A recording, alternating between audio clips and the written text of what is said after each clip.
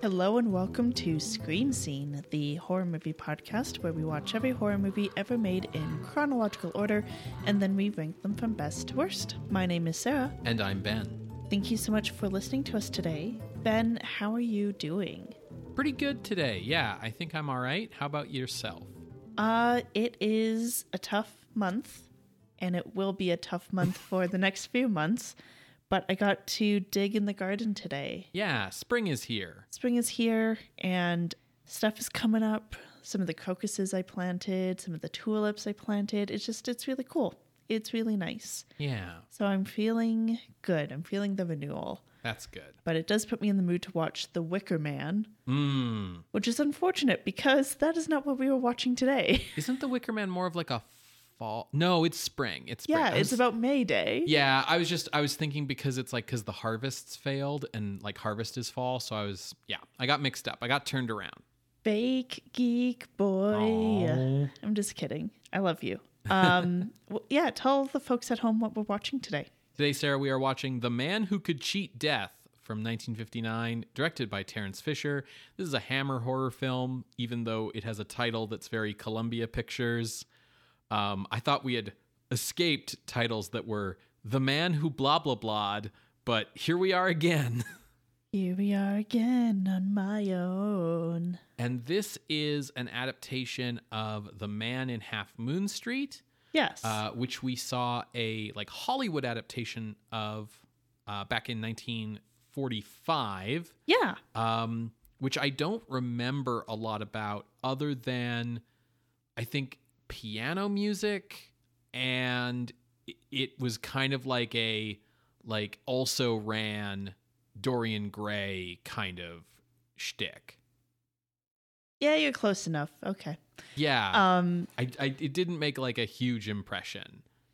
Yeah, that's because we considered it not horror. Oh, did we? Yeah. Oh. So that was episode 127. If anyone wants to go back and listen, it does have more information on the guy who wrote the play that is adapted from. Yeah. But yeah, I can give people the lay of the land.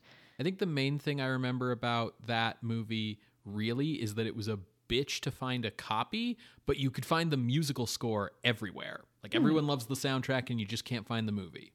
Before I dive in, I just want to say Half Moon Street is a real street in London. Oh. Which is why I also had trouble finding more information about things because it kept coming up with like other books or whatever who use Half Moon Street in their titles. Okay. And I was like, why? Oh, it's a real street. Okay. Yeah, they aren't all part of the Half Moon Street cinematic universe. No. So way back in 1939, there was a play in London called The Man in Half Moon Street by Barré Lyndon. Not that one. Well, yes, that one. It's a pseudonym of playwright Alfred Edgar, who took that pseudonym from the 1844 novel of that name. Alfred Edgar, he is best known for that play and for some really fantastic screenplays. Particularly, I'll mention 1944's The Lodger adaptation, 1945's Hangover Square adaptation. He did the screenplay to 1952 Cecil B. DeMille's movie, The Greatest Show on Earth. Oh. The 1953 adaptation of War of the Worlds. Oh. Basically, in 1939, he was like, sweet, I'm moving to Hollywood to write screenplays. And so he does a ton of those. But as of 1939 with this play, it did 172 performances in West End. So pretty successful. Yeah, that's pretty good. And then in the 40s, he transitioned to film, never looked back. And so it was unclear whether he was involved at all in the 1945 American adaptation of his play, but he would have been in Hollywood, so he might have been consulted briefly. So that film, as I said, we covered it in episode 127. It's directed by Ralph Murphy. And we decided it wasn't horror. We said it was too tepid to be horror and too melodramatic to be thriller. Yeah, there's like a central love story, I think that's a big part of it. Yeah, overall it's kind of bland, it's paced like a play. the fact that there's like crime and a mad scientist in it does not make it a horror movie. In the film, there's a in my notes I wrote gland scientist, but I meant to look up the actual name for that is. I think it's endocrinologist or something. Yeah, that sounds right. So endocrinologist Julian Carell is in love with a woman named Eve Brandon, but it turns out that Julian has a dark secret, which is that while he may look like he's in his mid-30s, he's actually in his mid-90s. He's been keeping himself young by using glands from other people that he murders. And that's the closest it gets to Dorian Gray. So Julian, he's been doing this for like years and years and years of finding a young medical student being like, hey, you want to get involved with some experiments? And then killing them and stealing their glands. Case in point, this time around, he saves a guy named Alan from a suicide attempt when he jumps into the Thames. And Julian's like, hey, let me help you by having you help me with my research. And so Alan gets used and killed in the experiment, but the glands fail to kind of transfer over to Julian. And so he's now going to be rapidly aging. In the midst of all of this, there's like an investigation of like who Julian is, the murder of Alan, the murder of past people, yada yada. So with the cops on his tail, he ends up eloping with Eve. They're on a train. They're like trying to get out of Dodge. But he continues to age, and Eve says, no, don't worry. Like, I pledge that I will always love you, even in spirit, even as you rapidly age. The cops are closing in, and he escapes the train. The cops can't find him because they're looking for like 35-year-old Julian, but now he's like 90, 100 years old, and he like dies on the train platform in front of Eve. And so that's the movie. It's not horror, but I think it's still worthwhile to cover because Hammer Productions is known as Hammer Horror. Yes. And while, yes, they have been branching out into other genres, as we've discussed in past episodes around Hammer Productions, I think it's really interesting to see what a British horror-focused studio will do with a play that is a very British play. Sure. This adaptation of The Man in Half Moon Street was definitely like regarded as just like the next horror project for Hammer. It's director Terence Fisher, it's writer Jimmy Sangster, it's produced by Michael Carreras, it's cinematography by Jack Asher. Like, this is the core Hammer horror team that did the run from like Curse of Frankenstein through Horror of Dracula, Revenge of Frankenstein, Hound of the Baskervilles, and The Mummy. What's a little interesting here is from the research I have, it looks like they changed all the character names. Okay. And they actually shot the film under the working title The Man in the Rue Noire. So that would make me think that it's set in Paris instead of London, and it's now like Black Street instead of Half Moon Street. I also feel like there's a tie to the Rue Morgue. Sure. Which is not a real street. Right. But anyway, they went with the title The Man Who Could Cheat Death. And, you know, they have the whole team all assembled here. This was just like the next project on the docket, basically. And so, you know, like those other films I mentioned, the intent was for this to star Peter Cushing and Christopher Lee. And U.S. distribution rights were sold to Paramount. And pre-production went ahead. And then 6 days before shooting, Peter Cushing dropped out. Oh. Citing exhaustion after this string of Hammer horror pictures that had been shooting since 1957. And he's not a young guy. Yeah. Like, at this time, he's like, what, in his late 30s? Early 40s, I think, maybe. Yeah. But, like, he has gone basically nonstop since Curse of Frankenstein. And, like, his most recent roles were, like, Hound of the Baskervilles, where he's, like, super energetic and running around and jumping around everywhere. And then, like, The Mummy, which was also, like, a very physical part for him because they were really making him into this, like, action star kind of guy after Horror of Dracula. So, yeah, he cited exhaustion as his reason for dropping out. Hammer threatened to sue him for breach of contract. but they actually didn't have a contract with him. They just had like a verbal agreement that was sort of along the lines of like, all right, well, see you on the next movie. Like, just kind of like, see you at work on Monday. Like, there was no actual, it was just like, yeah, this is the next thing we're doing. It's the whole same crew as ever. So, you know, he'll be on set, right? Like, there was no actual contract. This left Hammer in kind of a shitty position because they had sold the distribution rights to Paramount on the basis of like, it's Peter Cushing. So without a star anymore, Paramount was pretty angry. So they actually dropped the film to second bill status in the US. Oh, wow. Cushing was replaced by actor Anton Diffring, who had actually played this role in an ITV adaptation of The Man in Half Moon Street 18 months earlier. Would that have been in 1957? 18 months is like a year and a half, so maybe.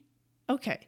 Because, yeah, when I was looking up adaptations, there was a movie adaptation of The Man in Half Moon Street from 1957, but because we didn't touch it at all, I didn't think to speak to it. That would be the ITV, like, TV movie version, basically, teleplay. Okay. So Anton Diffring was born Alfred Polak in Germany in 1916. His father was Jewish and his mother was Christian, and he himself was gay, so he fled Germany in 1936 after studying acting in Berlin and Vienna. He made a few uncredited appearances in British films in the 1940s, but his acting career didn't really take off until the 1950s, when his blonde hair, blue eyes, and square jaw saw him winning lots of roles as Nazis in movies. In films like I Am a Camera from 1955, which is the like pre-musical version of Cabaret. Okay. He's also in Where Eagles Dare in 1968. And he's also in the unreleased Holocaust film The Day the Clown Cried from 1972, starring Jerry Lewis. Okay. Fun fact about Anton Diffring. In 1958, Diffring first became involved with Hammer when they produced a pilot for a TV series. The series was going to be called Tales of Frankenstein. And the idea was to have a show about the adventures of like the on-the-run Baron Frankenstein from the Hammer films. Like the Hulk TV show? Right, exactly. Like, you know how they ended Revenge of Frankenstein with like he had changed his name and grown a mustache and went to London? Yeah. Like the idea was to like pick up from there with him like going on adventures throughout Europe, having to like flee from towns and change his name. And basically Diffring was replacing Peter Cushing in the role for the TV show because they wanted to keep Cushing for, you know, movies and stuff, right? So Jimmy Sangster, who had written the first two Frankenstein movies, he wrote the pilot, and there were actually 5 other scripts written by Hammer writers that were done. However, the show was a co-production with Columbia Pictures so that it would show on TV in the US as well as the UK. And Columbia Pictures actually owned the TV rights to the Universal Monsters movies. And so Columbia wanted to use aspects of like the Universal lore, including the classic Jack Pierce monster design. So that meant they wanted to basically retool the premise of the show so that the monster would be part of it as well, when like the monster is not really a big element in the Hammer films. So they retooled the show's premise to be Frankenstein's continuing quest for a new brain for the monster to replace the faulty criminal brain that had caused it to become violent. So in each episode, he would like meet a new character, get involved in their story, and then like kill them and steal their brain for the monster, and then something would go wrong, right? Sure. So they got Don McGowan, who played the like land version of Gilman in The Creature Walks Among Us, to play the monster with like the classic Jack Pierce design. And the new pilot was written by like horror pulp writers Henry Kuttner and his wife C.L. Moore, and then it was rewritten and then the pilot directed by Kurt Siodmak. Oh. And they actually had additional scripts like ready down the pipe for this, including one written by Jerome Bixby. Fascinating. But the pilot did not sell. So they shot the one pilot with Diffring and McGowan, and then it did not sell to any networks. Kurt Siodmak actually felt this was for the best because he didn't believe you could sustain a series of Frankenstein monster stories. No, that would be incredibly repetitive. Yeah. But also, so was most of TV at this time. Very true. What's interesting is that the Hammer scripts that were done before they retooled the series, where it was much more in line with their movie series, they would eventually get reused as like the basis for some of the feature films later in the Hammer Frankenstein series. Like they would take kind of the core of that TV episode and expand it out into a feature for some of the later films. Yeah, that makes sense. Yeah, why wouldn't you do that? Yeah, right? Exactly. But yeah, so Diffring replaced Cushing again for this project. He would make a lot of later genre film appearances. He's in the 1966 version of Fahrenheit 451. He's in a Doctor Who serial in 1988. And then he passed away from AIDS in 1989. Okay. Christopher Lee appears here without Cushing, so he didn't walk.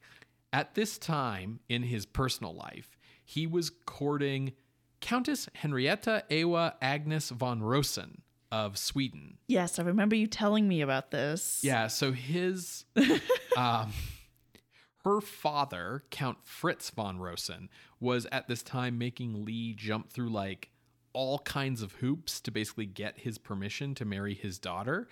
Lee had to submit to interviews. He had his life investigated by private detectives. And these guys learned what a badass he is. Basically, he had to provide character references from like different people. And eventually he had to get the blessing of the King of Sweden.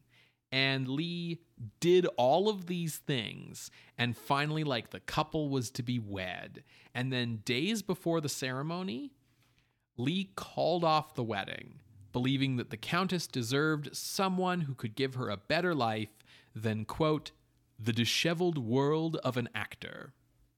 Oh, this is like a rom-com. Like, it needs to be like, oh, it's almost Christmas, and then he turns away, but then a happy ending of like her coming to him and being like, no, I love you, Christopher Lee. Yeah, no, there's no happy ending here. There's just, I feel like her dad making him jump through all these hoops, making him eventually feel like he wasn't good enough for her. So in the end, the dad won. Yeah. Fuck that guy. Anyways, it's okay. Christopher Lee in 1960 will meet the woman who becomes his wife for the rest of his life, so it's fine. But that's like a whole year away, Ben. We're still in 1959 and we've been here forever. When am I going to learn about this new woman? Okay, sorry, back on track. Yeah, so the female lead for this film is actress Hazel Court, who played Elizabeth in Curse of Frankenstein. The 33-year-old actress took part in one of the first topless scenes shot for UK cinema in this movie, for a scene where her character poses nude for a sculpture. Court was simultaneously terrified and excited about the prospect of appearing nude. Might even say titillated. Maybe. She agreed to do it because she felt the scene was tasteful and that she would be beautifully shot. The scene was done with like a skeleton crew, but ultimately she was only shown from the back in the UK and US cuts of the film. Her breasts were only seen in the European cut of the movie, which is now lost. The film's score is by composer Richard Bennett, who composed classical, avant-garde, and jazz music. He has over 200 concert pieces as well as 50 film scores to his name. He was knighted, so properly he's Sir Richard Bennett, though he wasn't knighted at this time. And he's also considered one of the greatest British composers of his generation, as well as one of the most influential homosexuals in music. That's an award he was given by Gay Magazine at some point. Now, no disrespect to this guy. Uh-huh. Was Liberace in the running? Because I don't know if Liberace ever composed music. I think he just performed. Okay, that's fair. Okay. The score for this movie was very early in his career, but other films that he did include Nicholas and Alexandra in 1971, Murder on the Orient Express in 1974, and Gormenghast in 2000. And he passed away in 2012. The Man Who Could Cheat Death was rated X by the BBFC after cuts, and was released November 30th, 1959 on the top half of a double bill with The Evil That Is Eve, a French thriller that was titled Un manque et la belle in its original French release, and A Kiss for a Killer in its US release. To go back to the rating X. Yes. At this time, is that still being touted as like part of the marketing material? Oh, like it's not as heavily touted as it was for like Quatermass Experiment and stuff like that, because by this point, like Hammer's trying to get X ratings on purpose. They're kind of becoming like the standard. They're expected for a Hammer picture at this point. But like, yeah, I mean, on the poster, it's going to say that it's X-rated, and that's part of like, you know, getting people in for like a horror picture, right? Okay. So it's an important part of like demonstrating that like this is a horror movie, Yes. right? Is that it's got an X rating. Like if it's just a regular melodrama, it shouldn't get that, right? Theoretically. In the United States, The Man Who Could Cheat Death, as I mentioned earlier, ran as the lower half of double bills, with the upper half being a drama called The Black Orchid.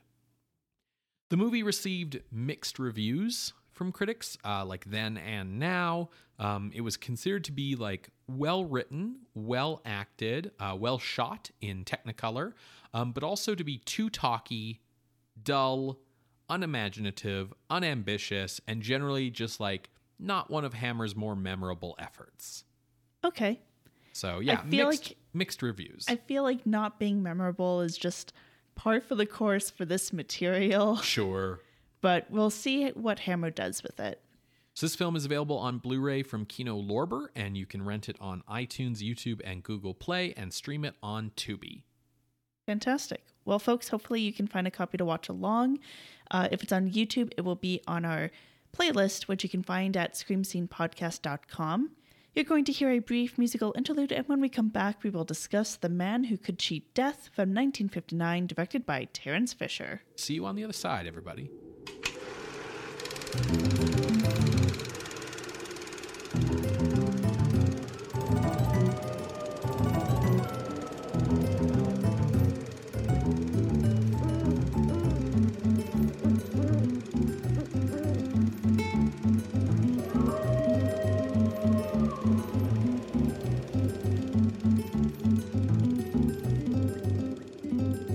Welcome back to Scream Scene, everybody.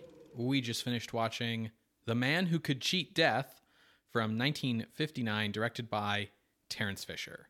Spoiler, he couldn't. Ain't that always just the way? Yes. Sarah, what did you think? I mean, I think they managed to make it horror, in the sense of like, you gave me a look and now I'm worried, but I will stick to what I'm saying and finish with, I think they managed to make it horror, but oh boy, I just don't think this story works for that. I think they needed to change more. Yeah, I would agree with that. Let's talk about how the story goes this time around. Sure. So it's actually fairly close to the original. Okay. They changed names. We are now in Paris instead of London on the Rue Noire. For some reason. In the original, dude's a painter. And that's how they kind of clue into him being old, because they're like, oh, this is like this like really famous painter from like the like 50 years ago or whatever. And this time around, he's a sculptor. But in any case, we follow Dr. Georges Bonnet, who has a medical practice, but mainly the movie focuses on his hobby as a sculptor. And he's always been a bit of a playboy with his models. All of his models are women. All of these sculptures are of like from the belly button up. They're busts. They're busts. Well, bust to me means like shoulders up. Yeah, but I wanted to be all innuendo-y about it. I see. Yeah, he gets very familiar with everyone's bust. And tonight is the premiere of his sculpture of a model named Margot, who it's clear he's developed a bit of a dalliance with. She thinks it's a bit more serious than it possibly actually is, especially once an old flame of his, Janine, walks back into his life during this premiere, this soiree. Joined by Janine is a a new romantic rival for Georges. It's Dr. Pierre Girard. So the night after the reception, Margot goes to Georges and is like, yeah, right? Like, we're in love. We're going to be together forever, right? And Sculpt me like one of your Italian girls. And Georges is like, Margot, not now. I'm doing some serious business in my study. Leave me alone. And she's like, no, I want to talk about it now. And Georges is like, no, you don't understand. And then he turns green and ages a bit. And she freaks out. And he like grabs her mouth to keep her from screaming and basically has some kind of like burn mark on her face as a result.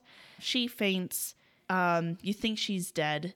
And then he goes into his safe and there's a bubbling green potion that he then takes a sip of. And that seems to restore his youth a bit. And he's no longer green or old. You know how we all turn green when we age? Absolutely. Yeah, so while Georges appears around 35, he's actually 104 years old. This is the result of kind of a medical experiment that he did with a friend of his when he was young, Dr. Ludwig. And basically, it was an operation on like a certain gland in the area of the appendix. By like replacing it, you can kind of have everlasting life. You'll never be ill, that sort of thing. But you need to replace it every 10 years. Now, sometimes, scheduling gets weird. We're adults. We know how scheduling can get weird when you're trying to get together with your friends for them to perform a very serious operation on you. And you need to like push that meeting out by a couple weeks. Well, Georges developed a green potion that can basically extend that period of time for when he needs a new gland installed. I don't know what else to call it. So basically extends that time. Unfortunately, this green potion will only last for so long, and it also causes mental instability. They never explain what it is or call it anything other than the fluid. Yes. Good job, Jimmy Sangster. He's churning these things out. Mm-hmm. Okay, so Dr. Ludwig is his friend, but he's late coming to the operation, so Georges has now had to drink this potion for a bit. Ludwig finally arrives, and you may be surprised to see he is an old man. He's like 89 years old, and actually his delay was due to him having a stroke. His right arm and his hand are now very, very shaky, so he can no longer actually perform the surgery. So they're like, okay, well, what surgeons do you know? And Georges is like, oh, well, my old flame has this like possible boyfriend, Pierre. He could do it. They invite him over and they don't give him details, but Ludwig is basically like, this will save Georges' life. And it's just like a gland thing. There's no like ethical things, like do it. And Pierre's like, you know what, for you, Ludwig, because you're a big name in the medical community, for you, I'll do it. And then Inspector Legree shows up asking questions about Margot and her disappearance. This causes Ludwig to become suspicious because he's like, hey, Georges, this is like the third time you've had a model disappear, and it's always right around this 10-year mark that you need the gland. What's up with that? Like 2 disappearing would be a coincidence, but 3, I think something's up. And he basically calls out Georges for murdering these women. And Ludwig's like, you know what? This has to stop. We've dabbled with like control of the natural world. We've gone into God's domain, yada, yada, yada. I don't want to do this anymore. I don't want to do the operation. And they actually have a bit of a scuffle in which Ludwig purposefully destroys the rest of the green potion. This is as Georges is turning green and orange, and so he kills Ludwig, and he manages to save enough fluid from the floor to drink a little bit so he can, like, not be green for a little bit. Because it's not easy being green, Ben. Now, without Ludwig around to, put the stamp of his reputation behind the surgery, Pierre pulls out of the surgery. He's been told that Ludwig had to like rush home for like some family emergency.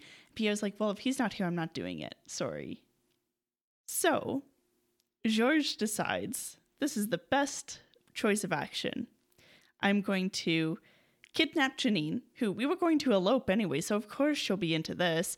Kidnap Janine, put her into like this dungeon place under the railroad to force Pierre to do the surgery. Georges is also like, the worst part of being 104 years old but looking like I'm 35 is that I have to do this alone. So I'm going to do the surgery on Janine so she can be like me and we can be together forever, just forever. While Janine is locked up, she finds Margot, who is in fact not dead, but has gone mad and is like childish and stuff. And it's like implied that she's gone mad either from being locked up or from exposure to this green fluid stuff. So Pierre is forced to do the surgery. And while he's like cleaning up his tools, Georges runs off to go get Janine, causing Pierre to call in Legree, Inspector Legree, to bring him up to speed. And they go off to try to find where Janine might be hidden. And then it's revealed that Pierre made the incision, but he didn't actually do the surgery and put in the new gland. Which it's also been clear that these glands are coming from murder victims, if it wasn't clear. With the climax, Georges is with Janine saying, hey, you'll be like me. And she's like, that sounds terrible. And then he starts turning green and getting old. And that's when he realizes that the gland wasn't actually installed. And she starts freaking out. He starts rapidly aging. As he put it, the full 104 years of age and decay and illness and any kind of ailment are going to hit him in like the next couple minutes. Yeah, so he turns into like a green zombie man. Yeah. Like how 104-year-olds look. No offense to any 104-year-olds listening to the podcast. While that's happening, Margot gets out of her little cage and she's like laughing and being like a bit of a child and throws a lantern at Georges, causing him to burst into flames. She burns up in the flames. Janine gets rescued by Pierre and Legree just in time, and that's the end. So besides some of that stuff at the ending with it being like, oh, fire, and a bit more of like action-packed film kind of ending, this is fairly accurate to the adaptation we've seen already from 1945. Well, I think it's probably more memorable. Yes. I do think basically that the reviews that I talked about are on the money. I think this is well written. I think it's well acted. I think it's well shot. I think there's great use of color, but it is also really boring. Yes. Super talky, and hardly anything happens. There are a few like sexy or gruesome moments, but they don't make up for the fact that most of this movie is scenes of two men explaining the story back and forth to one another in like various combinations. Absolutely. I totally agree. It's old-fashioned and boring. The music is doing a valiant job to try to do some heavy lifting to make this feel more exciting than it is. I don't think it quite does it. The music doesn't feel like it's the right genre. Yeah, because it's like trying to be all like bombastic as Georges is like leaning over to Ludwig being like, where do you think I got the gland? Like it doesn't quite work. And I think it's because it still has a bit of a languid pace of a play. The movie's an hour and 22 minutes long. And the point where he kidnaps Janine and tells Pierre like, you're going to do the operation, that's an hour in. Yeah. And that's honestly like, that's where the story starts. Because the whole hour before that is just people explaining the backstory back and forth to one another, more or less, with like a couple of little exciting incidents along the way to like keep our attention, basically. Well, I disagree that that's where the story starts, because you do have a neat moment of Ludwig coming to realize just how far gone Georges is. But it did not need to be an hour in. It may be like 40 minutes. Yeah, like that switch where Ludwig decides he's not going to be involved with this anymore. That should be like the end of Act 1. Yes. And it feels like it's more like the end of Act 2. Honestly, the biggest problem this movie has, and it's part of it's that coming from a play thing, but like Jimmy Sangster wrote Curse of Frankenstein, he wrote Horror of Dracula. We know that he's completely willing to be like, oh, this won't work as a movie, and toss something out and start from scratch with the pieces he's got, right? So the fact that we got this like super talky thing where, yeah, it's like either it's Georges and Ludwig explaining their own backstories to each other, or Georges explaining it to Pierre, or Pierre explaining it to the inspector, but it's like so much of this movie is just two guys talking about the story. What I would really have loved to have seen is a much more like show, don't tell kind of thing here, because there's a lot of parts of the story that I think could work if we weren't having to take them on faith, basically. Sure. So Hazel Court, right? I think she's great in this movie. I think Anton Diffring is great. I would agree. I was like, oh, damn, that's Anton. Damn. I didn't realize how hot he was. I think Christopher Lee is really fun to see in like a heroic role for once. And he has lines. Right. That's like the one bonus of it being a very talky movie. Right. Is like, hey, Christopher Lee gets to talk.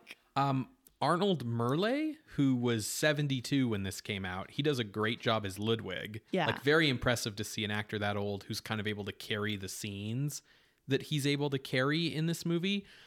But like overall, my feeling was with Janine and Georges, I didn't buy them loving each other, because the only reason we're given for like why they love each other is that they fell in love in Italy before the start of the movie. And now they're back together. And now they're just repeating back and forth like, oh, I love you. I love you. Why can't you love me? Why can't you come with me? Oh, I want to be with you forever. And like, okay, he's handsome and she's hot, but there's no like chemistry here. I don't understand. Like, okay, like on paper, I get it. Like he's a doctor and a sculptor and he's talented and whatever. And like, she's hot, but like, there's nothing. I would have wanted to have seen them fall in love in Italy.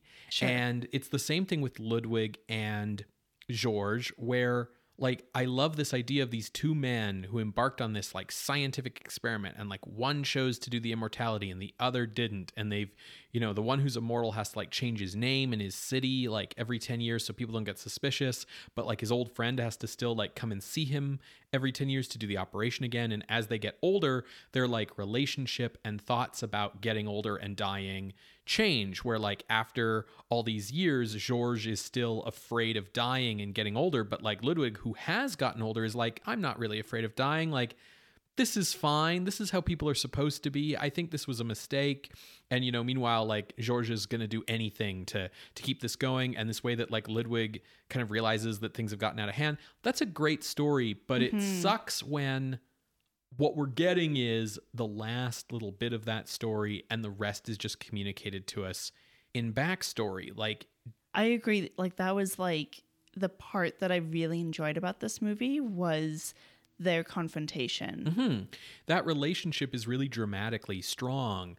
It makes me think like this should have started with the two of them as young men in med school, like The Social Network. Like, it's Jesse Eisenberg and Andrew Garfield, and they like embark on this project together. And then we should have seen like one of them getting older and finding a wife and like settling down and having a family, and the other one having this like Playboy lifestyle where he gets to like bang all the hot chicks and be a famous sculptor forever. But it gradually becomes like more and more hollow for him. And he's like, he needs Ludwig. And it's clear that Ludwig's the only person he actually has like emotional connection to. He's his oldest friend, but he's turning into like a shallow psychopath, and Ludwig has like a real life. And then at the end, we have like this confrontation where Ludwig decides no more and leaves Georges to die.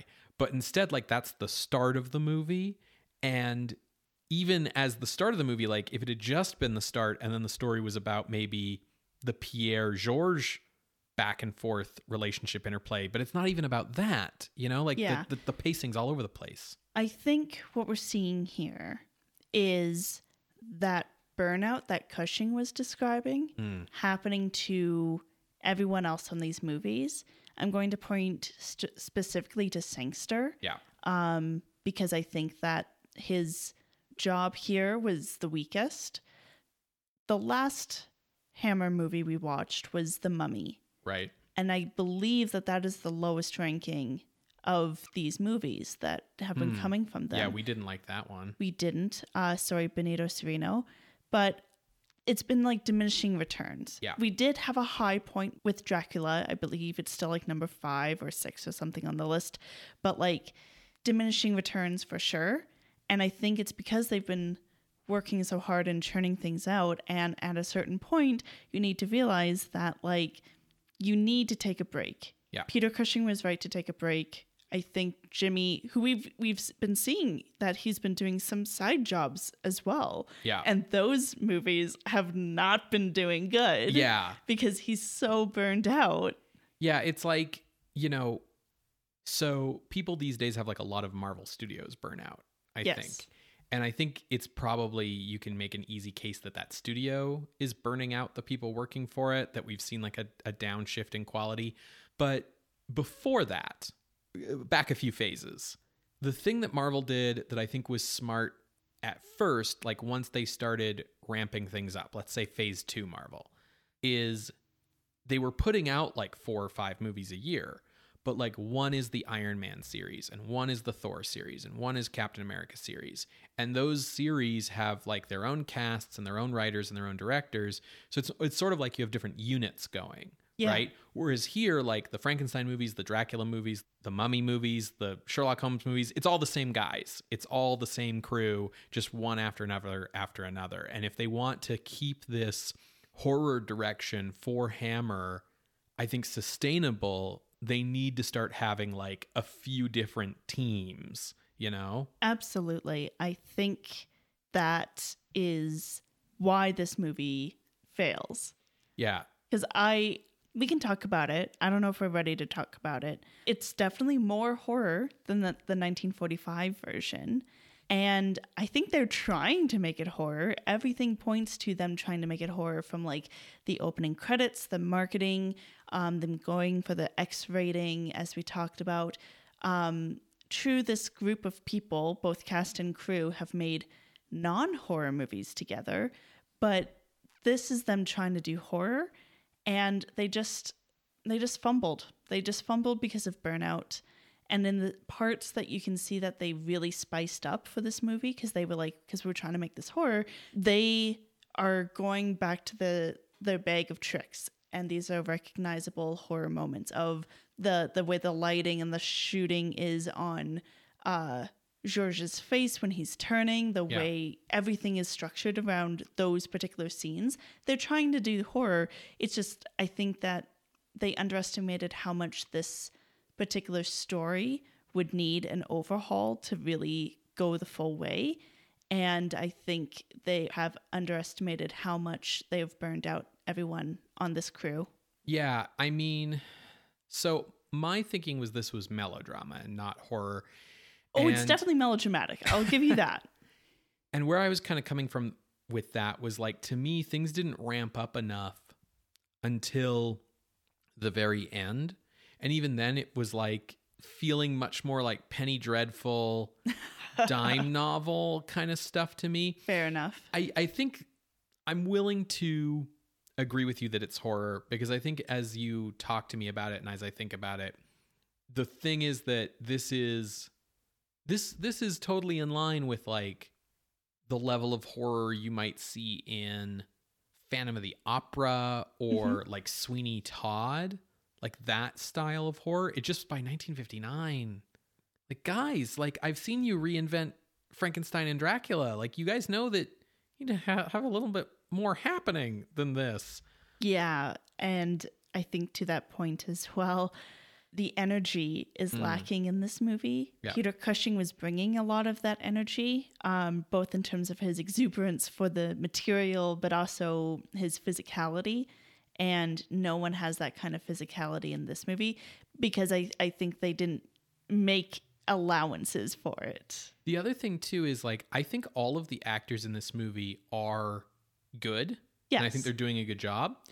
But it's a little weird because the only person in the cast that Anton Diffring has any chemistry with is Arnold Marley as Ludwig, which I think part of that is that their characters have the strongest relationship, that like the actual drama is really what's happening with those two.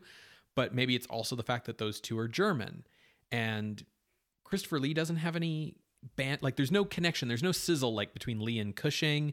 There's nothing really between Hazel Court and Anton Diffring. There's like, he feels like such an outsider basically in this cast. And also it's so paint by numbers in some places. Like the biggest moment for me where it was like, oh, we're operating a bit on autopilot is there's this scene where like the whole cast essentially is all gathered together in like the parlor and they're talking about things. Oh yeah, with Legree. Yeah. So like Legree hasn't shown up yet, right? It's like they're all in the parlor and they're talking about the plot. And then like the butler comes in and is like, oh, there's someone at the door, sir. And they all go to the door and he answers it. And before the door opened, I was like, hello, I'm Inspector What's-and-Futz of the Scotland Yard kind of thing. And I didn't know the French Scotland Yard. And I didn't know who the character was or what was going to be happening next. But lo and behold, here's the Sûreté and it's Inspector Legree, because just, hey, it's this many minutes into the movie and we had to have an inspector show up, right? Absolutely. So let's move on to ranking. Sure. I don't have a spot picked out because I wasn't feeling this as being horror. So I'm totally on board with kind of hearing where you were looking. So when I started trying to figure out where to rank, I looked at the lowest ranked Terence Fisher movie, and it is indeed The Mummy at 213. I felt this is probably better than The Mummy. The Mummy had way too much of the backstory, of the flashback. And yeah, we had a very interesting conversation about that. That is episode 278, if anyone wants to go to listen. We're going above that. And then my eyes came to the second lowest movie, Terence Fisher movie, which is The Revenge of Frankenstein at number 92. Big swath. But I was like, okay, I think that I will make this my ceiling at the very least. As I started going down, we hit some odd territory because in this area we have the Manster, the Bad Seed.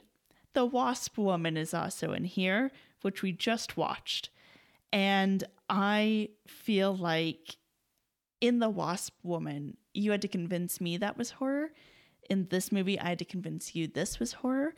I do feel like The Wasp Woman is probably more horror than, like, as a cohesive unit, than The Man Who Cheated Death. It's a tough rank because I think on like a lot of technical levels, this movie is more proficient than a lot of films like in this area. Like it's better shot and put together and there's all these color. kinds of things. Yeah, there's color. There's like cool color lighting and, but I have to take just so many points away for just how boring this is, how old fashioned it is. And honestly, like for a 1959 movie, I think the thing that I'm going to take the most points away for is just how much of like a play this is, where it's like, it's not 1934 anymore, guys. Like we can have scenes that don't take place in the parlor. Yeah, so a lot of these movies in this area as well had something to say, whereas this movie, I don't think it has anything to say beyond the trite, we meddled in God's way, blah. So then my eyes came across number 104, The Thing That Couldn't Die. Very funny how close in title these are. Yes. That is the movie where we are in like a campsite or like a ranch, and there's like a psychic who can figure out, and figure out like where the water is. That movie is so, we have not seen a movie like that before, right? It's so unique, doing its own thing. Yeah. Right below that is Night of the Blood Beast by Kowalski. That movie, on a technical level, fucking sucks. It is so poorly done. So while I have a range, I was feeling like this should go at least above the Night of the Blood Beast, but probably below The Thing That Couldn't Die. So ultimately my range is between 92 and 105, but my spot is 105. Ooh. We need to go lower. Okay. We need to go lower. Part of why I was like struggling with going lower is things like the Rally movies. House of Dracula is at 114. Like how far down? We also have stuff like Phantom of the Convent at 119. We have like White Zombie at 131. Like, I think this needs to go lower than some stuff like that. I don't think so, because White Zombie, just to bring that one forward, is a callback to a lot of silent movies. It delivers exposition in a very unique way, which I remember praising, but a lot of it is homage to silent. Sure. Sometimes to its detriment. This film, The Man Who Cheated Death, it has color. It has very interesting lighting. Yes, a lot of it is set in the parlor, but when we have the opportunity, there's a lot of like close-ups. I remember the first close-up on the eyes as they're changing. Yeah, very good. There's more to it than what White Zombie was doing. Okay, so here's where I'm looking. Okay, tell me. It's quite a bit lower, Yeah, but that's not fine. like super low. Yeah. I'm looking around like 155 to 160, that kind of area, where we have Invaders from Mars, The Vampire's Ghost, Le Main du Diable, The Bat, the sound one with Vincent Price, Soul of a Monster, and Captive Wild Woman. I think this is definitely better than Captive Wild Woman and is probably better than some of these others, but I think Invaders from Mars like has more energy and more pep and get up and go than this. Oh yeah, the repeated cave hallways of the inflated condoms. Yeah. I am at least glad that we agree that this is a very tough rank. What do you think about 4D Man at 148? Because that movie takes a while to get going. I was getting a little frustrated with it because it was so focused on like the romantic triangle. Ultimately, it pays off with the drama and being horror and everything. That payoff doesn't happen in The Man Who Cheated Death. Well, what doesn't happen in The Man Who Could Cheat Death is we don't have the buildup. Yes. Right? So we can't have the payoff. So it's almost like, The Man Who Could Cheat Death is, I think it kind of, it's leaning on some stuff. It's leaning on that Victorian setting and the foggy streets that they give Paris and like the atmosphere to kind of nudge you into like, this is a horror movie. Whereas like 4D Man, because it's like, oh, we're outside at a park in spring and we're laughing and whatever. Like it doesn't feel like horror at all. But then, as you said, that lets us have that true feeling of the drama when things go bad. Whereas here, like things already went bad long before the story starts and we're just here to watch them fall apart. So there isn't like enough dramatic change. So I'm inclined to say below 4D Man. This versus Dracula's Daughter. Unfortunately, as interesting as Dracula's Daughter tries to be in its opening, it devolves into a greatest hits, but with a lady instead, and done worse. Yeah, that's fair. Do you think this is better than Zombies of Moratau? That's when the zombies like go pop and like disappear from the screen. I remember just that's the one where they're on like a plantation. Yeah. Yeah. That's also really hard because I can see how Zombies of Moratau ties to other like zombie movies in terms of like the Haitian stuff, and also can see it looking forward because they are a little more mob-like. Right. But I think the level of craft that goes into this movie versus Zombies of Moratau, like I think it has to go above. Okay. Well, I'm cool with this spot then. Okay. So entering the list at the new number 149 is The Man Who Could Cheat Death from 1959, directed by Terence Fisher. You know what's still above it though? The Killer Shrews? The Killer Shrews. Yeah. Sorry, I just find that hilarious. If you would like to see this list, you can go to our website, screamscenepodcast.com. There you can find links to the many episodes that we have mentioned today, as well as our appeals box. If you feel that we have not given the man who cheated death enough credit, you can drop us a line through our Ask box on Tumblr. You can reach out over email at screamscenepodcast@gmail.com or over Twitter for as long as it exists and does not implode @_screamscene. Scream Scene updates every Wednesday on Apple Podcasts, Google Podcasts, SoundCloud, and Spotify. You can subscribe to the show using our RSS feed. You can drop us a review or a star rating where those things are possible. You can tell a friend about the show. Or if you want to help support the show monetarily, you can head on over to patreon.com/screamscenepodcast, where you can become a patron of the night for as little as $1 a month. Patrons at the $5 and $10 level get access to regular bonus content, and patrons of all levels get to vote in our monthly polls to determine our horror-adjacent episode each month. For May, we're going to have Zombies on Broadway. Hell yeah. So that's patreon.com/screamscenepodcast. So, Ben, what are we watching next week? Well, next week's going to be something very different. Ooh. We are getting the first Filipino horror movie. Oh. It's been released under many different titles, but the one I'm going to be referring to it as is Terror is a Man, and is our last horror film for 1959. That is a dope title. Yes. Cool. I'm very excited. Well, we will see you next week, Creatures of the Night. Bye. Bye.